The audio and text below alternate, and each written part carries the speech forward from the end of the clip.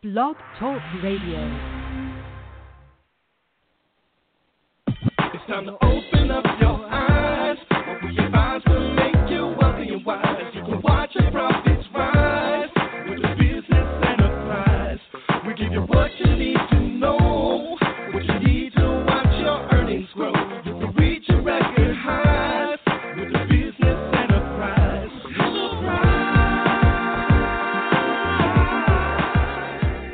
You're listening to Enterprise on Blog Talk Radio with your host, Erica Collins. Welcome to Blog Talk Radio's Enterprise, where we want to see your business rise. It's March 26, 2017, coming to you live from New York, New York. While some of you are just happy you still have health care, and others are trying to figure out if we still need a winter coat or a spring jacket in the town that never sleeps, we have a wonderful show for you today. This is our Business of Women Entrepreneur series, and we have the multi-talented, award-winning journalist, Flo Anthony. Good evening, Flo. Hi, good evening, Erica. How are you? Thank you for the lovely compliment. I'm happy to be here. Thank you. So very welcome. A veteran celebrity and award-winning journalist, Flo Anthony currently hosts a daily syndicated radio show, Gossip on the Go with Flo, syndicated by Super Radio. In addition, she is a publisher, editor-in-chief of blacknoir.nyc, and a contributor to the New York Daily News Confidential column. Flo also writes a weekly syndicated column, Go with the Flo, which appears in several publications, including the New York Amsterdam News and Philadelphia Sunday Sun. Flo has been seen on countless television shows, including Geraldo, Entertainment Tonight, The Insider, TV One's Life After, MSNBC, Fox News Channel, CNN, HLN, and E! Entertainment Television. Once again, welcome to the show, Flo. Thank you so much. I'm so happy to be here. So when you were a young little girl around the age of 5 years old, what did you want to be? A doctor. A doctor? I wanted to be a doctor, Wow. but unfortunately I did not have the science or chemistry or math skills it takes to be that. I was no STEM major. I was no Katherine Johnson. So after that, I wanted to be an actress, an entertainer, but, I could always write from a little kid. I'd write plays and the school would put them on, and so the writing has always been with me since I was very small. Okay. What, at that moment, influenced you to want to be a doctor? Was there something specific? I think I did... we did the play or read the play Raisin in the Sun because reading has always been very important to me since I was 4. And the character Benita wanted to be a doctor, and she had that monologue in it to be able to make people well and to fix people. And I think that's why I first wanted to become a doctor. Attracted, helping others. That's wonderful. What was the moment that you think defined your direction and your career track? Well,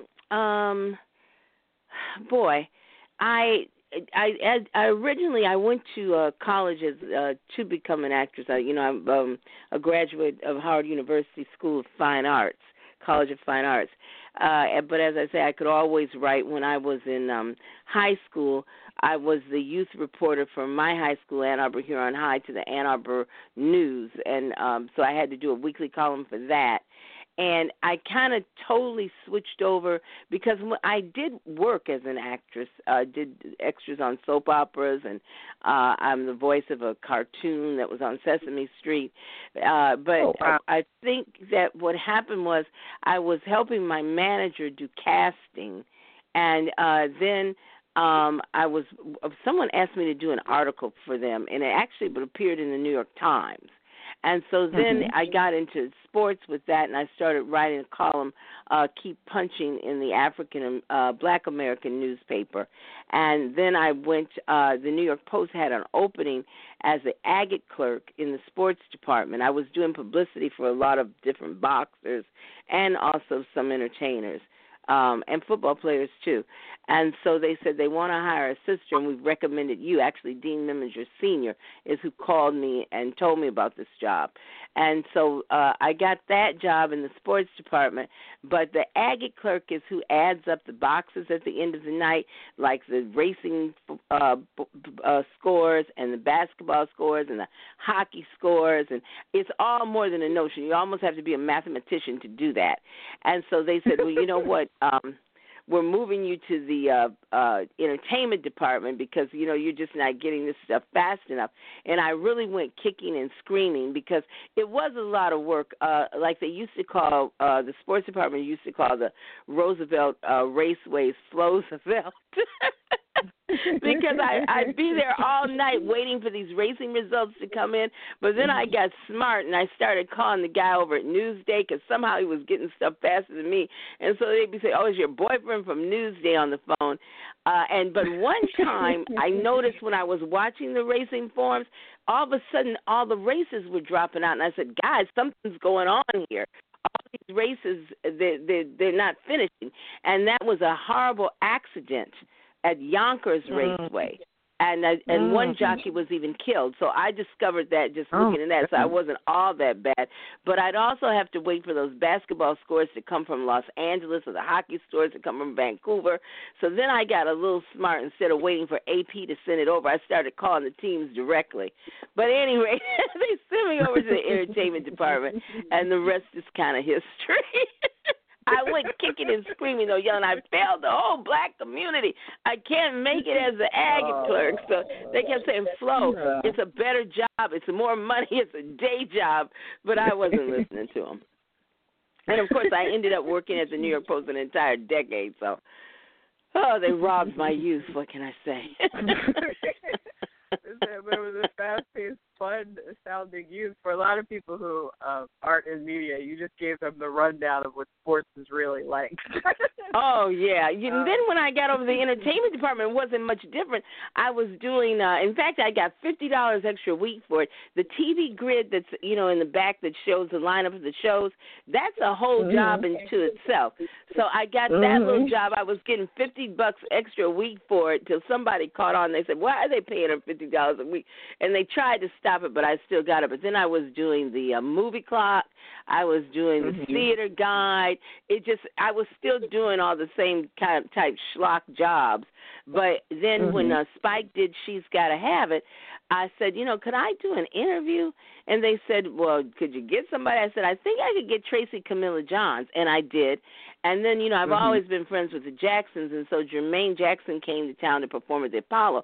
I said, well, could I interview them? They said, could you get them? I said, well, I think I can. And so that's how it kind of escalated into doing a little more. But then I got stuck with the entire Atlantic City section. After a while, it got a little crazy over there. But then, of course, I went to the renowned Page 6, because I kept breaking stories. The first one was Mike Tyson, marrying Robin Givens. I was just in line to get popcorn at school days, and I overheard somebody say that. And so then I called the Post right away to tell them, and, of course, it was a great big story. And I continued to break stories, and that's how I got moved eventually to Page 6. Wow, that's incredible. Yeah, I'm somebody who's actually worked their way up to this ladder. It has not been easy. Has not been easy. Younger people these days think it's supposed to be instant. Microwave careers and lives. No, that did not happen to me. I had to work very hard. Understood, very understood. And a lot of people don't realize you were actually breaking stories. That's very notable. I still do. With the confidential column, I break a lot of stories. Over the summer, I broke the story about Serena Williams not tipping at Ricardo. Last week, 2 weeks ago now, I did a story with Lilo Brancato. He was from A Bronx Tale, and he was involved with the murder of that police officer, that unfortunate incident up in the Bronx. I ran into him actually at my birthday party in Atlantic City, and I asked him have you seen A Bronx Tale, the play? I was just talking. And he went on and on about how he would never go to anything Chaz Palminteri did because of all the things he said about him. So, every week and every day I'm still constantly breaking stories. So it's very important. Wow. That's what journalism is all about. And, all these renegades, that's what I call bloggers on the Internet, don't always quite understand that. But it's about breaking the story and being correct and truthful when you do it. Exactly, because there's this theme of fake news going around, and I've noticed students just kind of copy stuff online. They don't do any fact-checking anymore. No fact-checking at all. Even this whole story about the young women missing in Washington, D.C., it turned out to be a misconception. What happened was someone released pictures of girls that had been missing. And so, the Internet just went wild with it. And many of the pictures that we were seeing, those girls have been safe and at home for a while. And so that's the danger of the whole blogging and the Internet, because no one is taking time to fact check. And I'm not trying to boast or anything, but tabloid TV kind of got started by shows like Hard Copy and Current Affair coming down to the Post to interview me after I had broken stories. So that's how a lot of tabloid TV actually did get started. Interesting. That's an interesting historical reference. In terms of media, we're kind of touching on it a little bit. How much has journalism and media changed? You talked about the bloggers a little bit since you began. Oh, it's changed drastically with the Internet. You used to be out there alone with the story all day. Now you're not alone with it more than 5 minutes, if that. And I'm all about the breaking story. In fact, with my radio show, I work very hard every day to give them stories that I don't see all over the Internet. I mean, sometimes you've got to give them stuff you see all over the Internet because they're going to want to discuss it. But I really try hard to every morning try to give them at least something that's exclusive that they have not seen on the Internet. But the Internet changed the whole game. You can't even make the money that you used to be able to make because of the Internet. First of all, you can't make the money because now people just want to be on TV. And so they'll go on everything free. So back in the day, I was paid well to be on television with these stories. But it's a whole different story now because people just want their face on there. And for lawyers or doctors, it's a good thing because they pick up clients. So you can understand, or if you're promoting a book or something.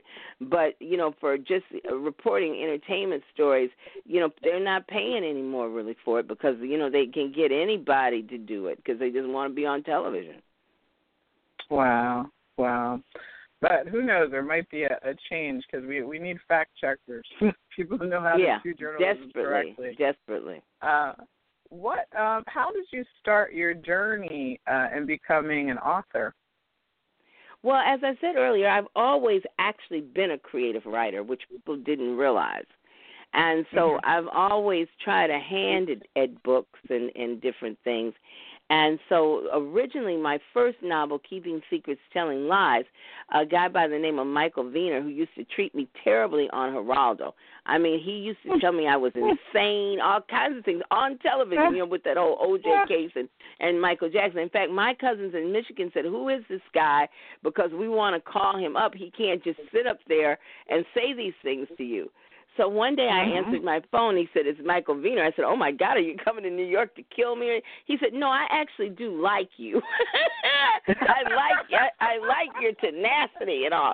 He said, and he had Dove books. He said, I'm doing a black murder mystery series, and I would like you to write the entertainment one.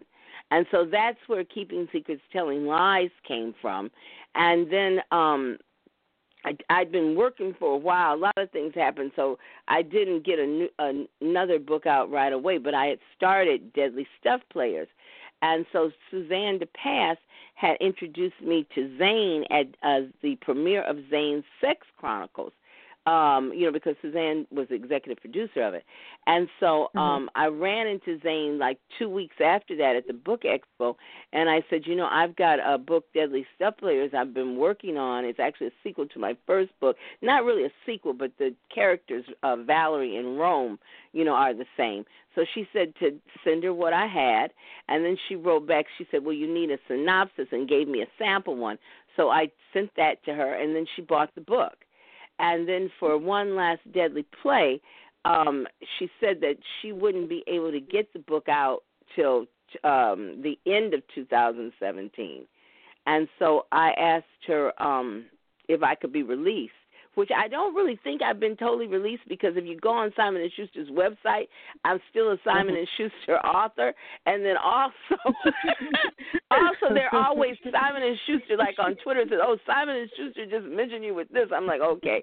But at any rate, so I was talking to a guy, Terrence Russ, and he just kind of mentioned Wahida Clark. I said, well, do you know her? He said, yeah. I said, well, I'm working on this book, One Last Deadly Play, and Zane said I could take it somewhere else. So could I get an introduction? And she bought One Last Deadly Play sight unseen. She didn't even ask for anything. She didn't even ask to look at anything I had. Like 3 days later. So that's how that happened. So I'm very blessed, because I've my publishers are two of the baddest African American females in the writing game. They go from Zane to Wahida. I mean, it's a big deal. So wow. I'm truly blessed. Yeah. And of course, Deadly Step Players was a Black Expressions Bestselling book. I was number 2 for like 6 months. Wow. Okay. Yeah. Okay. What do you want your audience to think and feel about your body of work when it comes to your book? That it's the dopest thing around in the bomb diggity. The best murder mystery ever written. James Patterson, Walter Mosley, look out. That's what I wanted to think. And the one thing about my books, especially One Last Deadly Play, they're also romances. They revolve around a gossip columnist, Valerie, who's, basically me, and her friend Rome Nyland, who is a NFL Hall of Famer turned private investigator. And then Valerie's fiance, Victor Dumas, he's a black.com billionaire. His son, Vance Dumas, who's a jockey, but his horse, Wild and Out, is aged out. So in One Last Deadly Play, he forms an all-black polo team to play in the Hamptons Polo Classic. And they're trying to catch this bad guy. In Deadly Step Players, the guy's name was Royale Jones, a baseball player. But he turns out to be not Royale Jones, but Rolando Jemison once he's arrested for stuff. And he breaks out of jail. And at the same time, people are wondering, well, what happened to the real Royale Jones? And so I bring this guy, Columbus, back to light in this book. And so what everybody's trying to do is stop Rolando and all the bad guys from making One Last Deadly Play. So it's a lot of fun. It also, Valerie's always been this goody two-shoes throughout Keeping Secrets, Telling Lies, and into Deadly Step Players. And One Last Deadly Play, her past in Royale Jones kind of comes back to haunt her. But I mean, I enjoy writing it. I enjoy reading it over. I enjoy talking about it. So, I hope everybody else will too. I think it's time. I mean, you are a pioneer in so many facets in media and entertainment, and I really think that it's time for us to see your work on the big screen. I'm ready for it. I was talking to a network, but they wanted to change the lead characters, Valerie and Victor, into one of them being an interracial couple, and that would defeat the whole purpose of my book. I mean, I had the guy Columbus with a Caucasian girl, Ariel, in One Last Deadly Play. I kind of thought that might be enough for them, but that kind of defeated the whole purpose of it, so I didn't pursue it any further. So now, like I said, that's something. I've been busy with so many things, and I moved over the summer. The summer just kind of went so fast, and with the book coming out, then I actually moved in November, so I've been kind of getting acclimated. So now, for this spring and summer, I'm going to really hunker down and try to get these books sold to somebody to make a movie out of them, or a TV series. With 3 books, I actually have enough for a series. Yeah, I'm hearing a series, I'm hearing a movie, and hopefully our show brings you some luck, because there's just so much history in everything you do that your work is going to exemplify that as well. Thank you. Do you have a website where people can buy the book and see your work? Yes, I have a website, blacknoir, that's blacknoir.nyc. And then you can also get the book on Amazon.com, BarnesandNobles.com, and BooksAMillion.com. And then on Tuesday night, I'm actually doing a book signing from 6 to 9 at the Harlem Fine Arts Show at the Rexon Metro Center in White Plains, New York. And it's going to, as I said, from 6 to 9. So my sorority, the Westchester chapter of Delta Sigma Theta, is sponsoring it. So I'll be there signing copies of both One Last Deadly Play and Deadly Stuff Players. Very nice, very nice. So our audience can definitely check you out there. What advice would you give aspiring authors? First of all, if it's fiction, really know your characters. Like, when I finish a book, I feel lost because these characters are my friends, and then I'm not working with them every day anymore. And, you go to sleep, breathing life into these characters and just like they're real people. So really know your character. And I'm not too much of a self-publishing girl.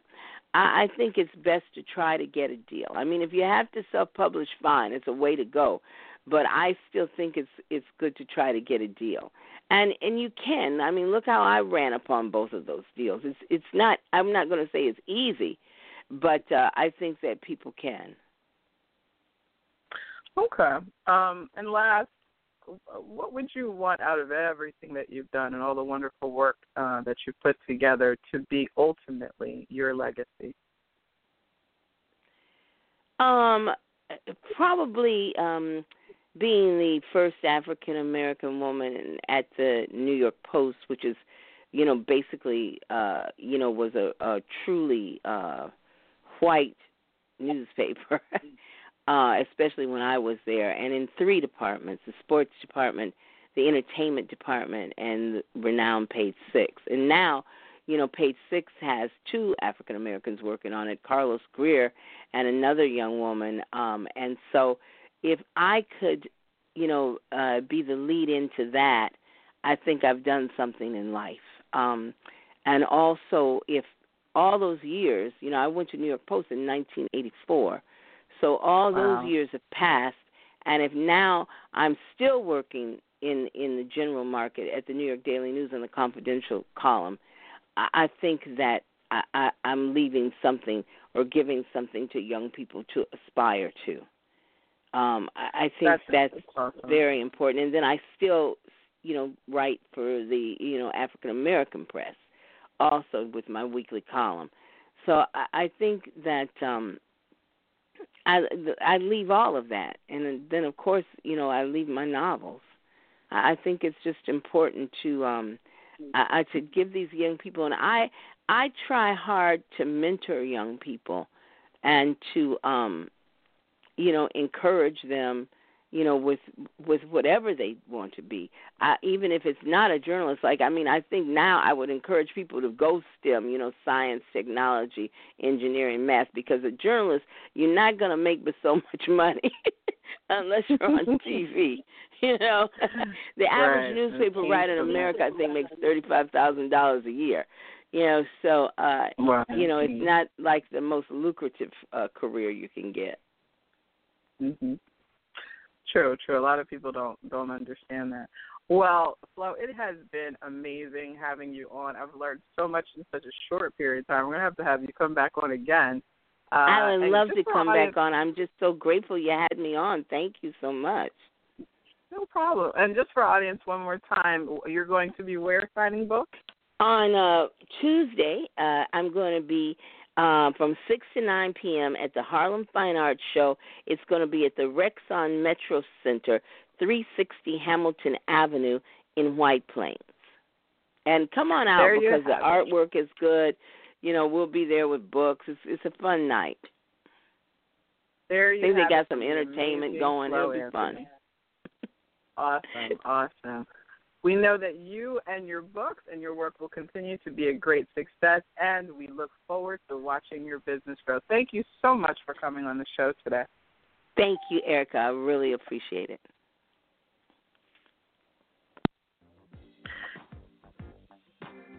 Thanks for listening to our new 2017 Business Women Entrepreneurs series on Blog Talk Radio's Enterprise. Remember to check us out on Twitter and our TV, cable, and streaming version show on Blog Talk Radio.